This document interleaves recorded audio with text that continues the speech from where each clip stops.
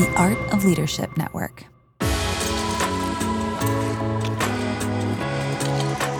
Welcome to the Carey Nieuwhof Leadership Podcast. It's Carey here, and I hope our time together today helps you thrive in life and leadership. We are diving into some really cool conversations this summer on the podcast. I got Rich Villodas on this episode. More on that in a minute. I want to thank our partners for this episode. This episode is brought to you by He Gets Us. You can go to hegetsuspartners.com/Carey and sign up to play a role in the largest faith campaign in history. If your church is looking to benefit from that, go to hegetsuspartners.com/Carey. And by Convoy of Hope, you can help the war victims around the world and in Ukraine by going to convoyofhope.org/donate. That's convoyofhope.org/donate. Well, I invited Rich Villodas back to the podcast, and we talk about, well, a bunch of stuff. The three waves of people who are leaving the church right now, why pastors keep failing. Like, this is a subject I'm going to come back to again and again because I'm aghast at the level of just collapse that seems to be happening to the church. What Gen Z and boomers want from a church and why they don't actually match, the next generation of pastors, and we're even going to talk about stress. So Rich is the Brooklyn-born lead pastor of New Life Fellowship, a large multiracial church with more than 75 countries represented in Elmhurst, Queens. Rich holds a Master's of Divinity from Alliance Seminary.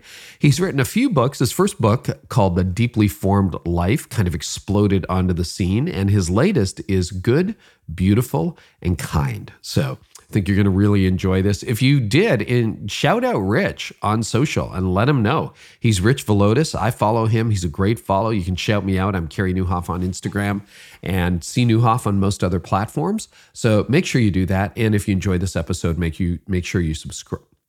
Make sure you subscribe and leave a rating and review as well. Well, by now you may have seen an ad or heard about the He Gets Us campaign. It's a national ad campaign that's changing perceptions of Jesus. And you might be asking yourself, those are the black and white ads, right? You might be like, well, what's it all about? And is it a good thing? Or maybe even how you can get involved? Well, you can get involved. He Gets Us is backed by months of in-depth research and was created to help people meet and relate to the actual Jesus of the Bible. It's got a budget in excess of $100 million, and that makes it the largest faith campaign in history. What's different is people who respond to the campaign get connected with local churches. And they've got early successes like 31 million views on YouTube and so much else. So what happens is 500,000 people are visiting the He Gets Us website, and you can get your church plugged in now to participate. So when people have questions, He Gets Us connects them with a local church. If you want to get connected and become a church partner, go to hegetsuspartners.com/Carey. You'll get coaching and certification, Bible studies, and info on how your church can connect. There are literally millions of people looking for answers. If you'd like to connect with them, go to hegetsuspartners.com/Carey and get your church involved today. And our friends at Convoy of Hope are helping all over the world, including America. When you see a tornado, when you see a flood, when you see a hurricane, they're there. They're also still in Ukraine. Convoy of Hope in Ukraine alone has served over 100,000 people. They are in 8 neighboring countries to Ukraine as well. And when you donate to Convoy, you or your church, here's what happens. You end up sending food, hygiene, feminine supplies, baby supplies, medical supplies, blankets, bedding, clothing, and they know how to get through to the front lines so your donation doesn't get wasted. If your church is looking to partner, your company is looking to partner, you are looking to partner, visit convoyofhope.org/donate. That's convoyofhope.org/donate. And now, my conversation with Rich Villodas. Rich, welcome back. Carey, so good to be back with you again. Yeah. So I'd love to start with a check-in. You wrote a book. When did that come out? When did The Deeply Formed Life come out? September of 2020. Yeah, September great timing. Perfect timing. Great time to launch a book, right? And the hurricane in the last few years, obviously you were finished it long before the pandemic hit. Yeah. That's how publishing goes. How is your soul? And I'd really love to know what happened to your soul over the last couple of years. Yeah, I think like every other pastor and leader, I think the last couple of years I've been weary, honestly. I think the way I've tried to explain it is we're living in a CPR world a world in which there's this convergence of COVID, political idolatry, at least in the United States, and racial hostility. And so the convergence of these three things have made it hard to breathe. Our hearts are ailing. And I think that, in addition to the regular pressures of just life and leadership, have been very challenging. Within the congregation that I pastor, we've seen some significant shifts in terms of who calls New Life home these days. And so I have needed rhythms of friendship, seasons of rest, and just ongoing inner work to kind of navigate the terrain of the last few years. But God has been gracious, and I'm experiencing lots of joy and peace, but it certainly has not been easy. Can we talk about the people who left? Because that is a huge theme. I mean, here we are 2.5 years into this whole thing that we're in. And when I just have conversations with church leaders in particular, there's a lot of pain over the people who left. And I don't think there's a single church in America where, or Canada or the Western world, where, everybody who was there is still there. And some people left mad. Can you talk about that? It's funny because before our conversation here, I had a meeting with a congregant on Zoom, and thankfully it was a good conversation. Yeah. But she raised the issue. She was very disoriented around the shifts she was noticing. She's been at New Life for 18 years, and she just had some questions, and she was feeling disoriented around the people that she wasn't seeing anymore.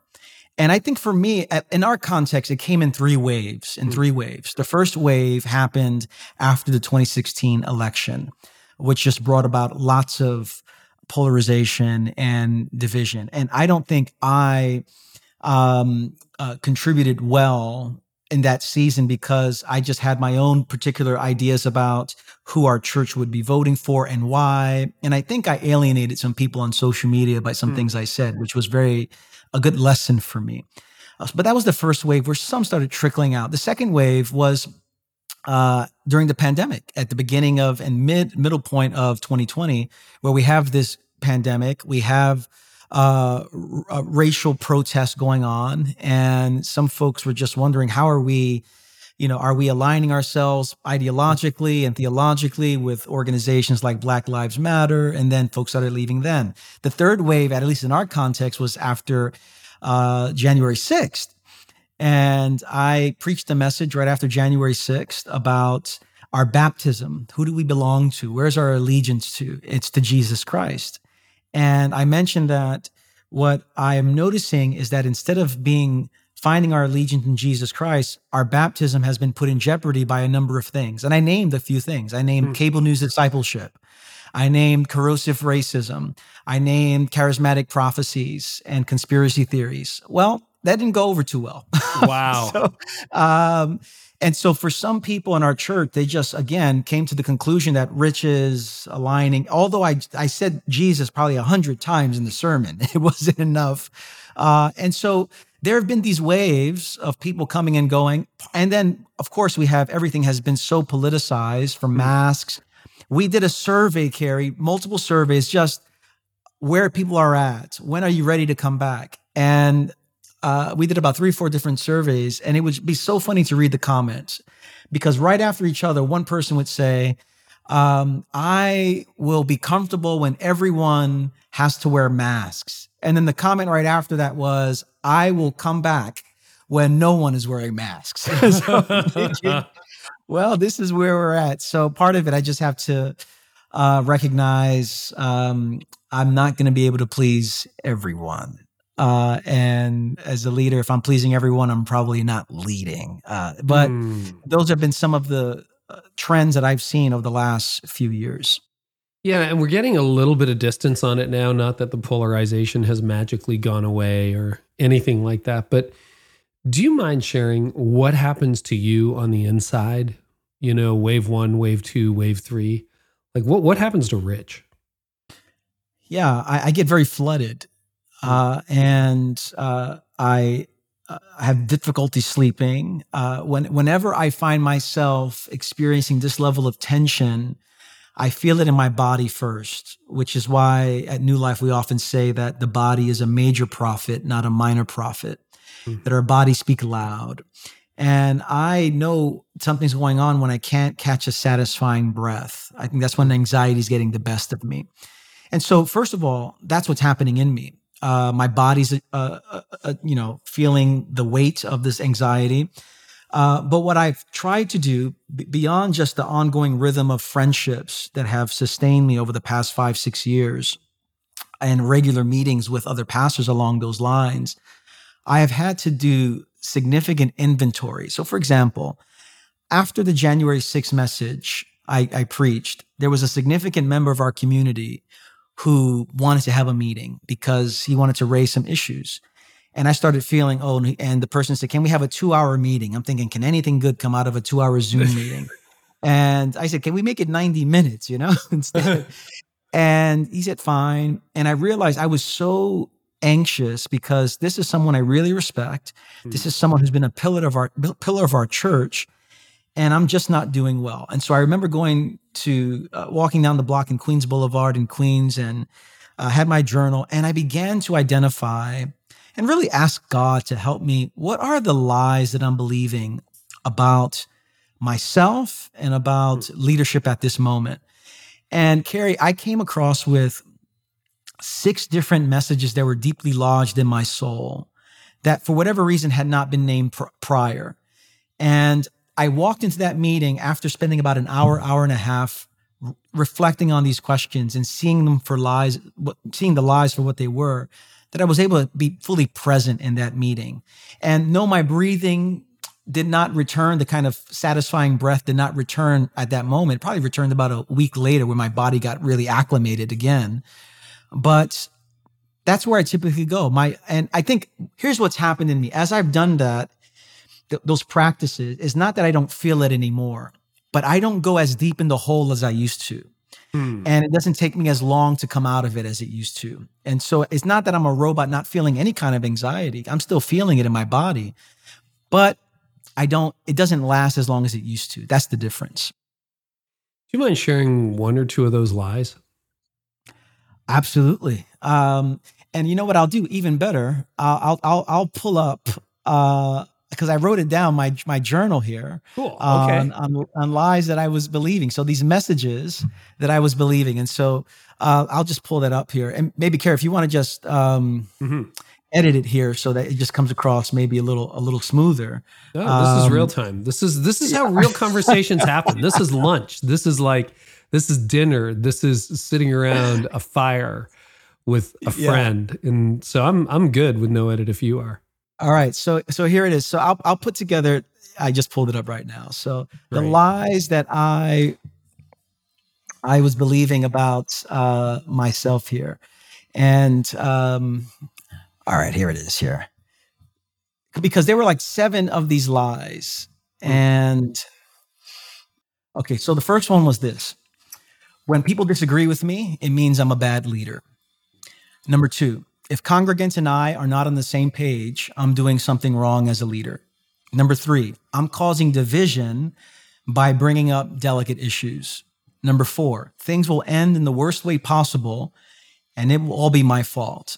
Number 5, I need others to like me for me to be okay. 6, I need others to agree with me for me to be okay. And then 7, people who leave New Life expose my deficiencies in leadership. And I sat with those 7 messages deeply lodged in my soul and began to one by one ask the Lord for some perspective. And I'll tell you what, that was so deeply lodged in my soul, and I was able to name them. Something shifted in me, that I was able to be truly present with this person. And from that point on, I think it's just helped me to navigate some difficult conversations. Thank you so much for sharing that. You've talked about, I haven't read it yet. My wife has, but The Body Keeps the Score. Millions of people have read that book. You're saying the body is a major prophet. I think there's a lot of truth to that. And I'm spending, as I get older, I'm spending more and more time listening to my body, paying attention, trying to care for my body well or better. What what symptoms or signs do you look for in your body for health or unhealth? Yeah, I think in my case, it begins with, again, the satisfying breath for me. I just know if I can't catch that breath there at any time that I need it, that there's something just beneath the surface. So that's And, simple, like literally breathe in, breathe out. How are you? I guess for other people, it might, and, breath is just such an important part of just Yeah, human without it, existence. we're kind of done, aren't we? Yeah, it's a good point. But so I just know that. I also know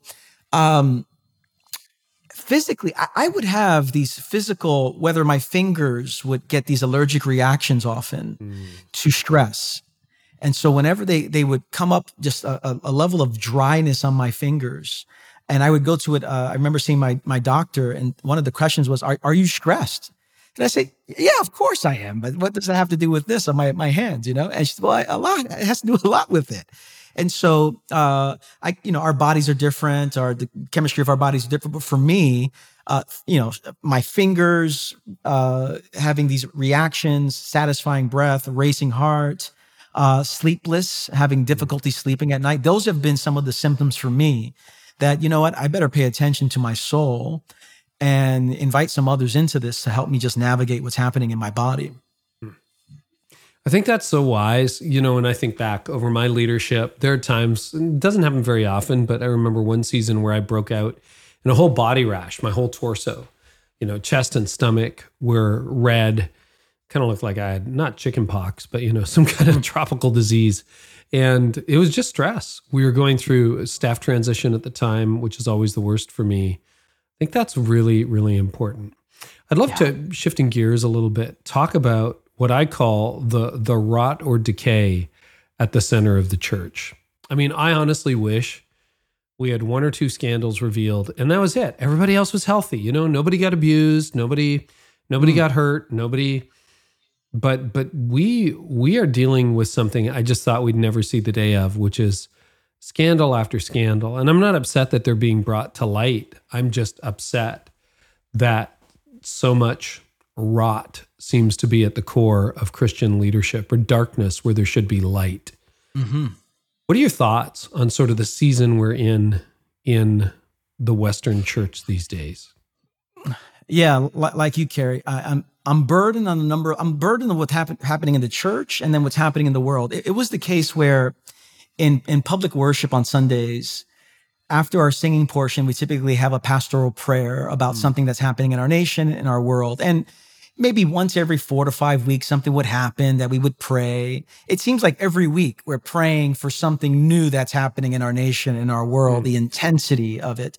And I think the same applies to what's happening in the church as well, the rot, what we're seeing in terms of leadership. And so I'm so burdened by it. And without trying to oversimplify too much, I think we have seen how unwell Christian leadership is for, I can think at least 3 or 4 different reasons that I reflect on a regular basis.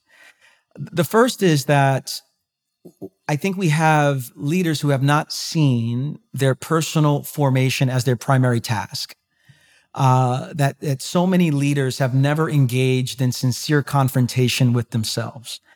And so, when I became the lead pastor at New Life Fellowship, I remember my predecessor, Pete Scazzaro, saying, we have to change your job description to make it more succinct, in that the first line of your job description is for you to have a life with God.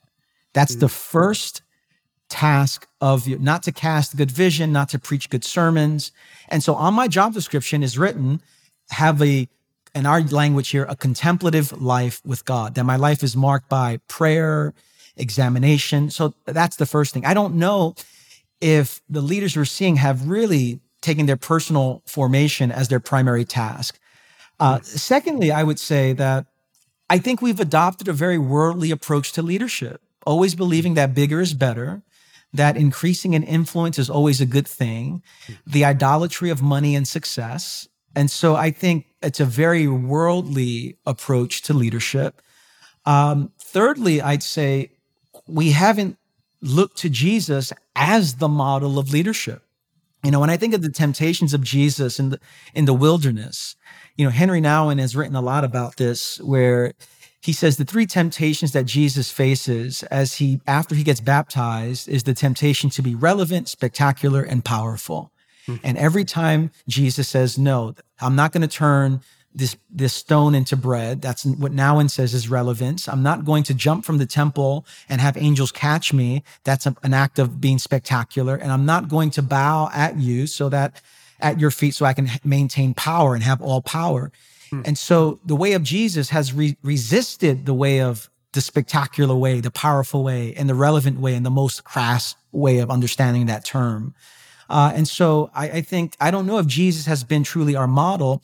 And then lastly, what comes to mind is, I don't know if leaders have taken seriously sin and powers and principalities as it finds themselves in larger institutions. And so I remember when I wrote my first book, The Deeply Formed Life, I asked my predecessor, Pete Scazzaro, to give me some words of encouragement and words of advice. And what he said to me angered me so much, because he gave me everything that I wasn't asking for. And so basically the third sentence he said to me was this: Rich, if you do this, if you write this book, I want to tell you, your soul is in danger. And so I'm like, Pete, this is not what I was asking for. Yeah. It's like, write a really good introduction, Rich. Like, here's some 3 keys to a great introduction, right? That's what I was looking for. He said, your soul is in danger. And I thought, he says, you're going to be involved now with institutional power in publishing, in the publishing world, in the larger world, as your name gets more out there. And so for about 30 minutes, he just told me why my soul was in danger. And I wrote down so many notes from that conversation, because what I think I learned in that was I need to take seriously the reality of sin as it is manifested in larger institutions. And so when that's not the case, I think when we are not and as Christians, we have a lexicon for sin. We have a lexicon for the larger spiritual realities in our world. We should be the first ones to say, whoa, our soul might be in danger here. So I think I think the rot flows out of at least some of these ideas that I've been thinking about. Yeah. So looking back on it, where and how was Pete right? Well, he was right in a few ways. One, he said to me, you're going to be very tempted to now use your platform at New Life to further your own brand. And that was one of the first things he said. You're going to be very tempted now to not pastor these people, but to now leverage them for your own purposes. And and you know what? He's absolutely right. That's been a very real temptation in my soul. And I've had to work really hard to do counterinstinctual things to make sure I am rooted within a smaller community, to make sure I'm spending time with people who cannot further so-called my influence and my brand, so-called, and so he's been right along those lines. He's also been right in that, at the end of that conversation, his parting thoughts to me after, 45 minutes of your soul is in danger, he said to me, and you know what, Rich, your book is going to do really well. And it's going to help a lot of people. And then he just left the room, and I was like, thanks, you could have started with that, but you didn't. And I've learned that because of the level of now, let me just say what it is, just influence that I have that I didn't have before the book. There are a lot of temptations out there that I didn't have before to be spectacular, to be powerful, to be relevant. And I think everything he said, and I have about 4 pages of notes because he experienced it himself. So he was really speaking out of a place of firsthand experience, not theory. So the seduction to power is very real. Yes, it is. So let's play the other argument.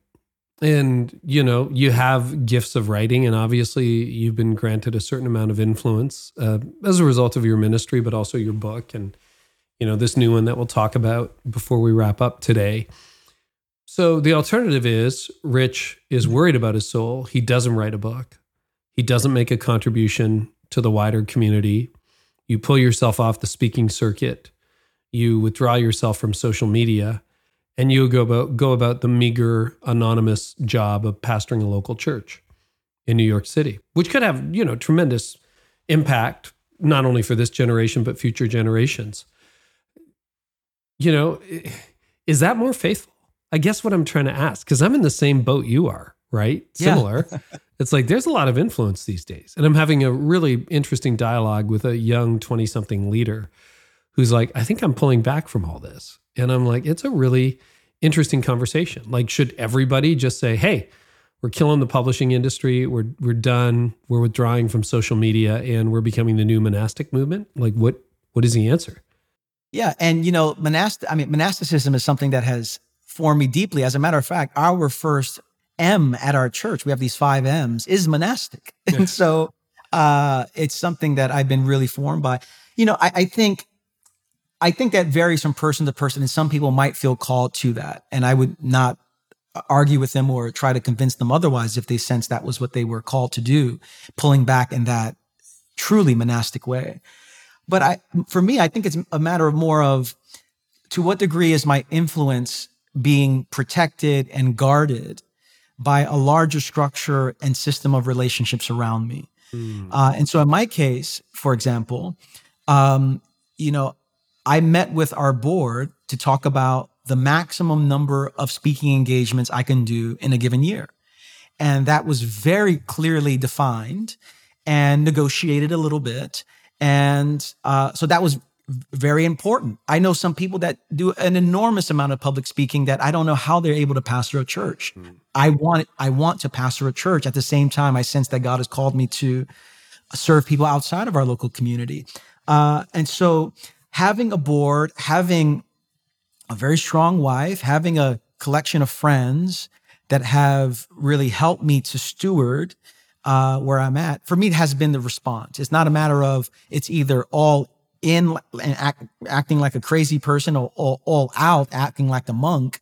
How in the world can I steward what I believe God has entrusted to me in ways that are doing my soul good? I mean, I have weekly Sabbaths. I take good vacations. I have enough, I have sabbaticals. I have good rhythms. But more than that, I think I have a pretty strong structure around me, primarily in the form of my spouse, our elders, and a small group of friends that have helped me to navigate some of this influence and increased impact that I'm having in the world. Yeah. And conversely, if we all retract to private life, we don't have Henry Nouwen, we don't get Thomas Merton, we don't get Martin Luther King Jr., we don't get any of that, right? Yeah, absolutely. And what's interesting about Thomas Merton is, and I'm a big fan of Merton, I've read so much of his books, is for a monk, he was doing quite a lot of traveling himself. So he was writing a lot and traveling. So not all monks are just cloistered within the monastic walls, praying and writing. Some of them have traveled extensively like Merton has or had.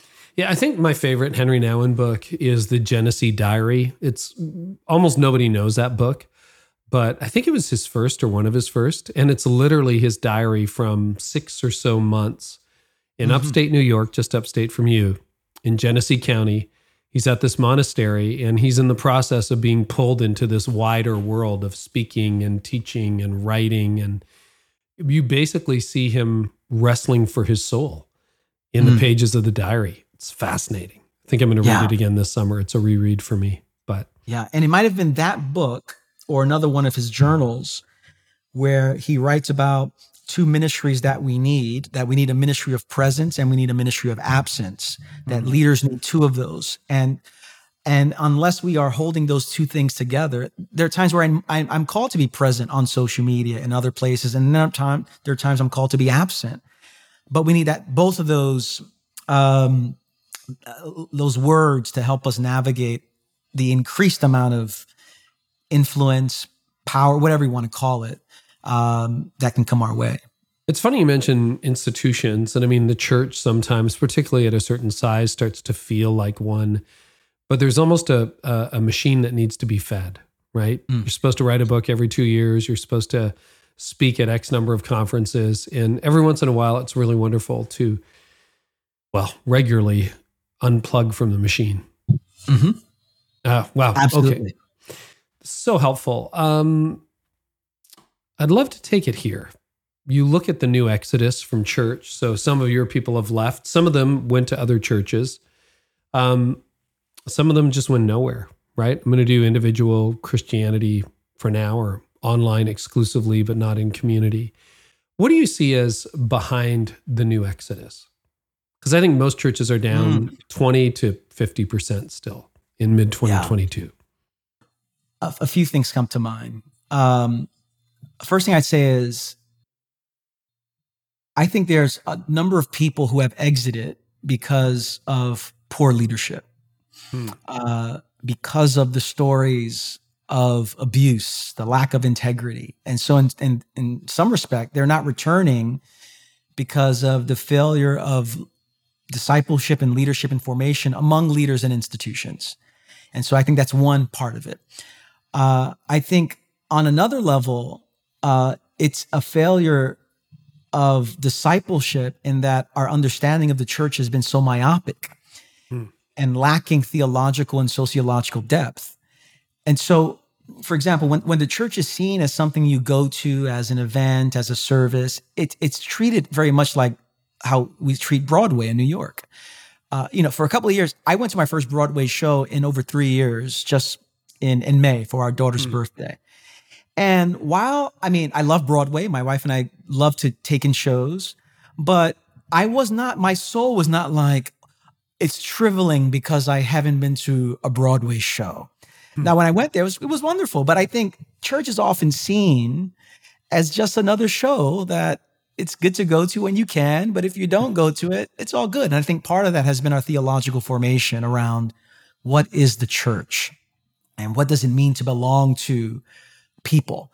And then additionally, I think the exodus has happened because, quite frankly, many Christians have understood faith through the lens of cultural values like individualism, consumerism, comfort, the frenetic pace of life. Easter of 2022, it was interesting because we saw so many new people coming to our church, and then so many people I haven't seen in 2 years come to the church. And so I started asking the people that I haven't seen in 2 years, where you been? And I appreciated how candid some of them were, where they said, it's pretty nice to go to church in my pajamas.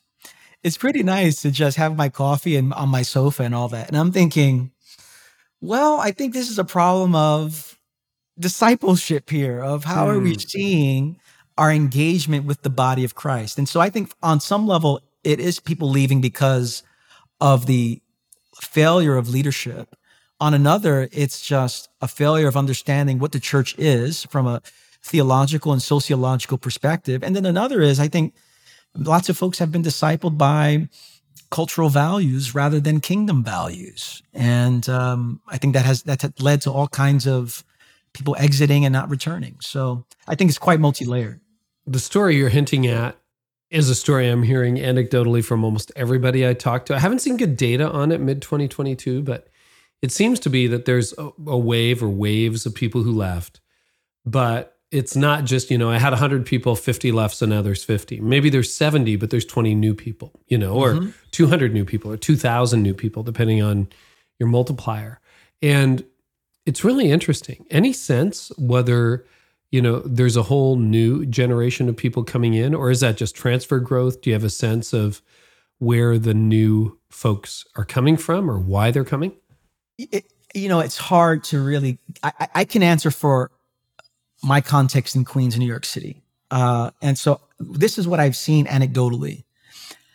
I've seen many younger people coming to our church in our context because they have seen the kind of integration that they were hoping for in terms of how the gospel connects to some of the larger cultural issues of our day.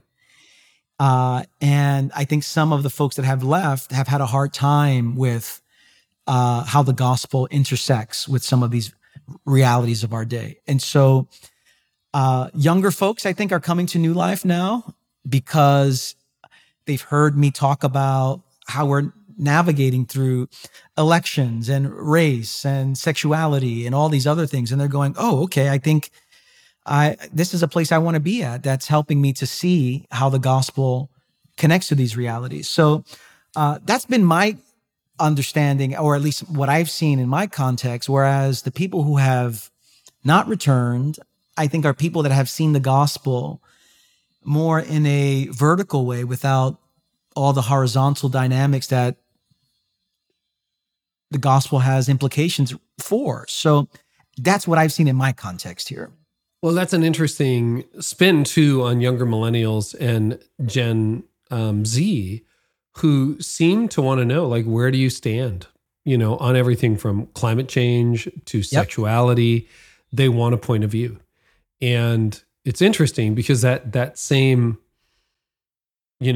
analysis you might provide would be a turnoff to a boomer or someone who's an older Gen Xer. Yeah. It's a very interesting take. And it has its gifts and it has its shadow side. So the gift Tell us is about the shadow. Okay, gift and shadow side. Yeah. The gift is we are being really thoughtful about integration. And we want to see how the gospel and the message of Christianity applies to all aspects of life. The problem then becomes when some of the issues that might not necessarily be matters of essentials, maybe they're secondary issues to life and faith, important, critically important, but not to the degree that we're just I'm out of this church now. And I think with the emerging generation, listen, my daughter, she's 13 years old. She rebukes me every time I go in the car and drive. She goes, Dad, you're killing the environment. I'm thinking, do you want to eat or not? And so I think she has this penchant for justice and the environment and all that. But I think if not careful, the shadow side is I will now line up with anyone who sees everything the way I see it. And if you don't see everything the way I see it, there's something wrong with you. And I think that's kind of, in many respects, where we're at as a society. Well, and there are moments where the Christian narrative, more than a few of them, is divergent from the dominant cultural narrative, which a younger adult may have embraced. And there's nuance behind that.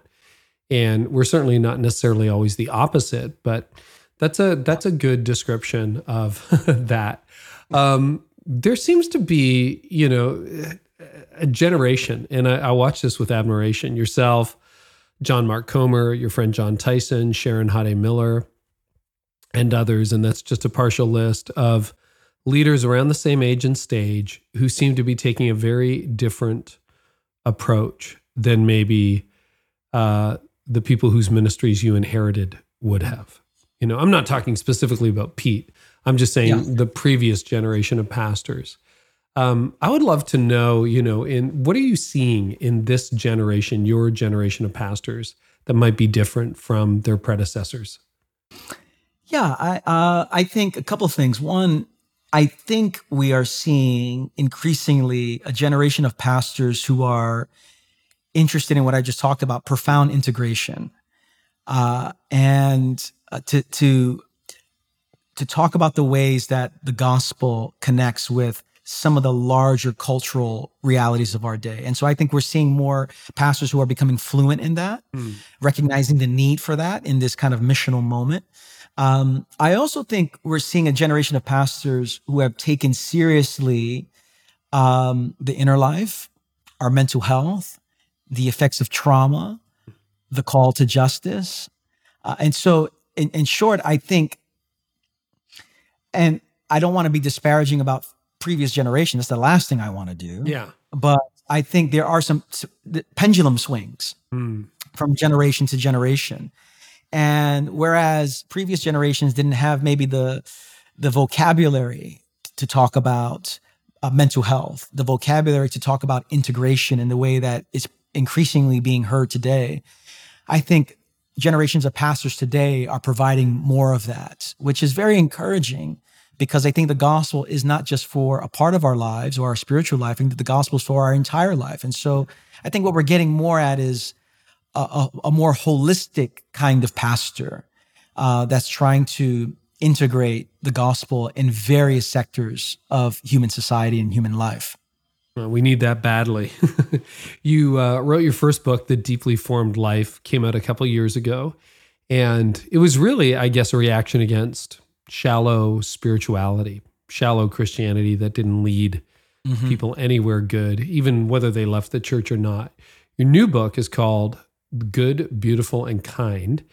And I'm curious as to why you wrote this one. What is it a reaction against or an advocate for? Yeah, the title, Good and Beautiful and Kind, comes from a poem from Langston Hughes, the African-American poet.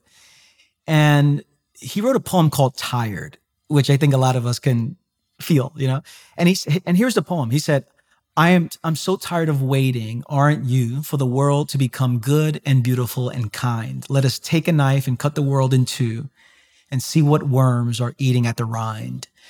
And I remember reading that poem a number of years ago and returning to it.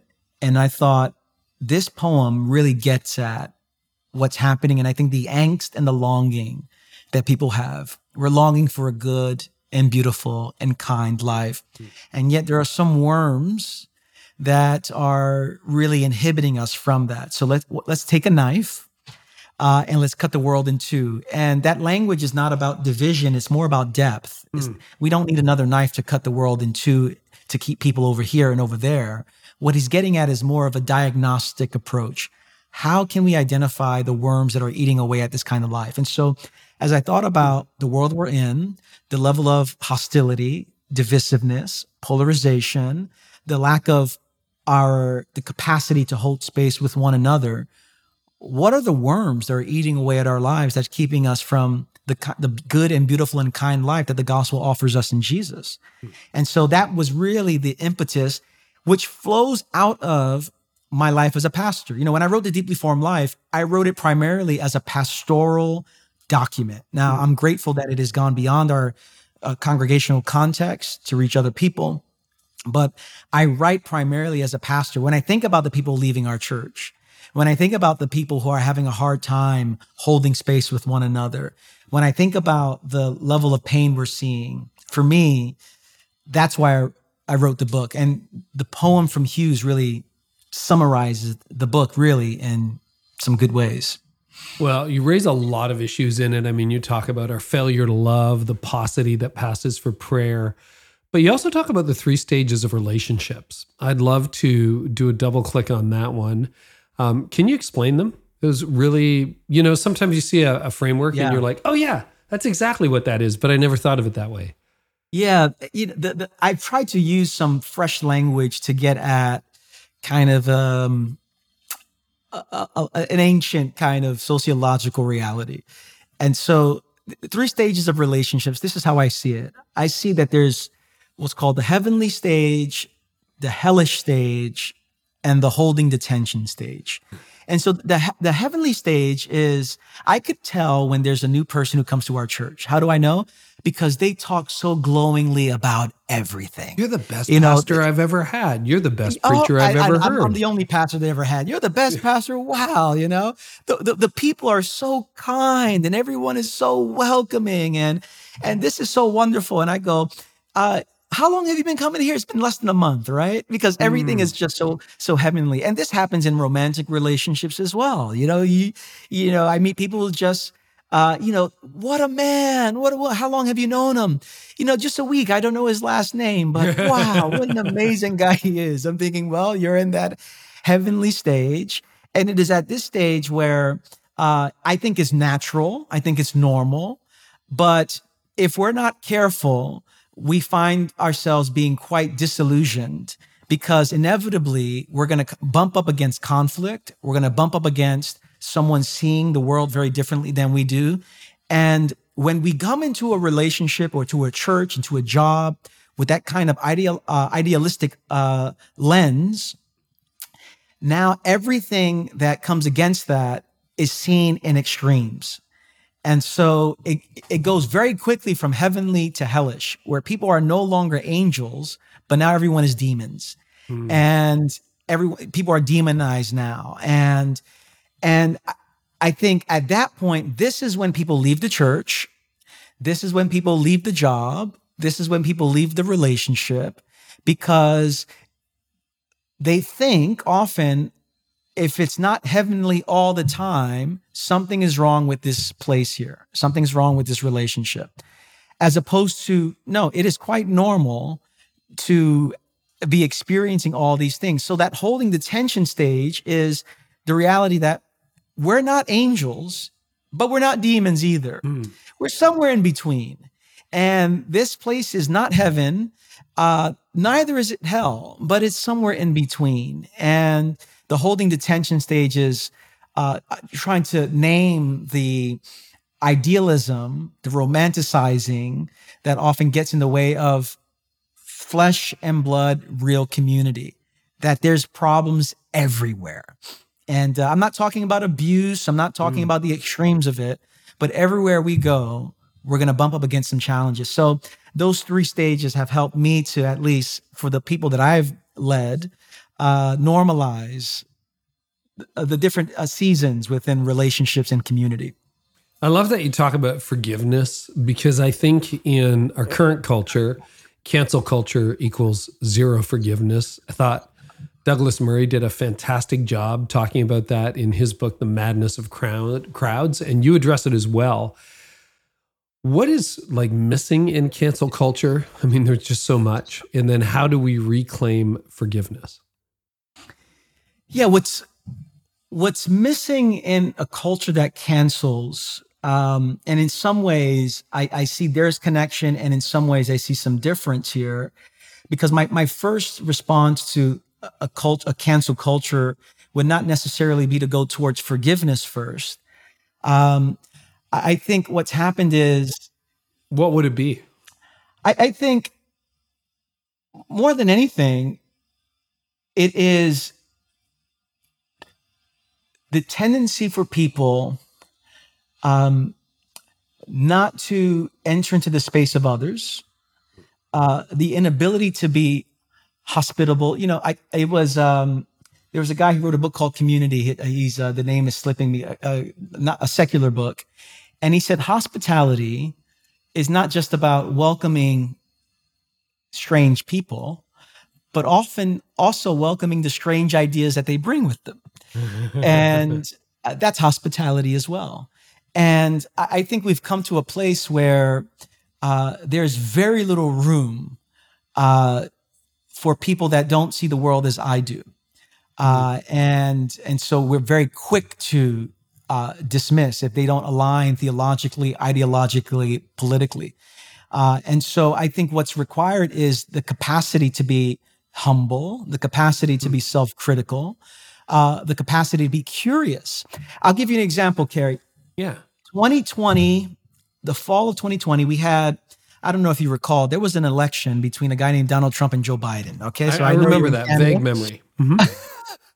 And so 4 weeks before the election, one of our pastors sent me an email, 10 p.m. And I decided to open it up at 10 p.m., which is always a bad leadership move. Bad idea. And so I opened up the email and the pastor said, Rich, I have a great idea. What if we had this Zoom webinar where we can have two people from our congregation, one voting for Trump, one voting for Biden. Let's have them in conversation with each other to share why they're voting for either candidate. And with great faith and courage, I said, we're never going to do that. Are you crazy? You know? And she said, aren't we the emotionally healthy church? I thought that was when Pete was leading this church. You know, that's it. We're in a new day here. And so she came back to me and pressed me a little bit further. And she said, what if we got 2 elders of our church to do it? I said, even worse, you know? So after a while, I said yes. And a couple of weeks later, we had it, 200 people showed up. And what I discovered from the 2 elders and the moderator was this profound sense of curiosity. And I don't want to lump everything into our world with that curiosity will solve everything, because truthfully, it won't. But yeah. I do think there is a level of curiosity that's just so missing from our world. And so this is what I was hearing in that conversation. I was just observing. I wasn't moderating. I was observing. I was hearing questions like, what are your deep fears around this issue? And why are you thinking about voting in this way? As opposed to, you're voting for who? You know what? You're never coming over for dinner. And so on that level, I just saw a level of curiosity and humility that I think goes a very long way in our culture that tends to cancel very rapidly, particularly on social media. And I think that gets at a larger kind of sociological reality. Reinhold Niebuhr wrote a book called Moral Man, Immoral Society a number of years ago, where he said, he was basically making the claim that when we're alone, we have a level of morality that's actually pretty good. But when we get in groups, good people that typically would be quite moral, something happens to them. And I think we see it in middle school playgrounds. We see it at political conventions. We see it on social media. And so on social media, there's a level of animus that is now multiplies because of the nature of that space, the depersonalized nature of that space, the dehumanizing nature of that space. And so I think in some ways, the cancel culture that we see in our world needs to be met with curiosity. But to your point regarding forgiveness, forgiveness is so layered. And what I write in the book, there was a guy named Matthew Lynn and Sheila Lynn. They wrote a book called Don't Forgive Too Soon. And I found their book to be so helpful to navigate the tensions of forgiveness, because I think what, as Christians, we often hear, you need to forgive and forget and forgive immediately. And I think what often happens is when we live in that way, we have, what I kind of call the resentment of forgiveness, that we forgive, but we're not doing it from a place of depth. We're not doing it from a place of reflection. And so what Matthew Lynn and Sheila Lynn do is they connect the stages of, they call 5 stages of forgiveness, and they connect it to the 5 stages of dying. That there's denial, there's anger, there's bargaining, there's depression, there's acceptance. And I just wonder, in a world that doesn't know how to forgive, the response to that is not greater willpower to forgive even better. I think it's better language to nuance forgiveness, to recognize the anger, to recognize the hurt, and to then forgive out of a deeper place, a deeper reflective place, as opposed to, I just have to forgive because that's the Christian thing to do. I think a lot of people forgive because that's the Christian thing to do, but they're not giving thought to their forgiveness. And so as a result, there's something still lodged in their heart that's going to become a greater weight and burden and barrier to actually truly loving well. I really appreciate that analysis. What are you worried about for the future, and what do you hope for the future? What gives you hope for the future? But we'll start with what you're worried about, if anything. I'm worried about a lot. I know I am for sure. I'm worried about a lot of things. I'm worried that I'm just talking to the church, that the church does not have the ability to live with the tensions that are before us. I think in one of our previous conversations, Carrie, I've talked about differentiation, the ability to remain close to God, close to myself, and close to others in times of high anxiety, and resisting the polar opposite pull of cutting people off or being enmeshed into them. And I think because of our lack of the capacity to be differentiated in that way, what we're seeing is the perpetuation of fractured lives and fractured relationships. And so how do we hold space well with one another? I'm very worried about that.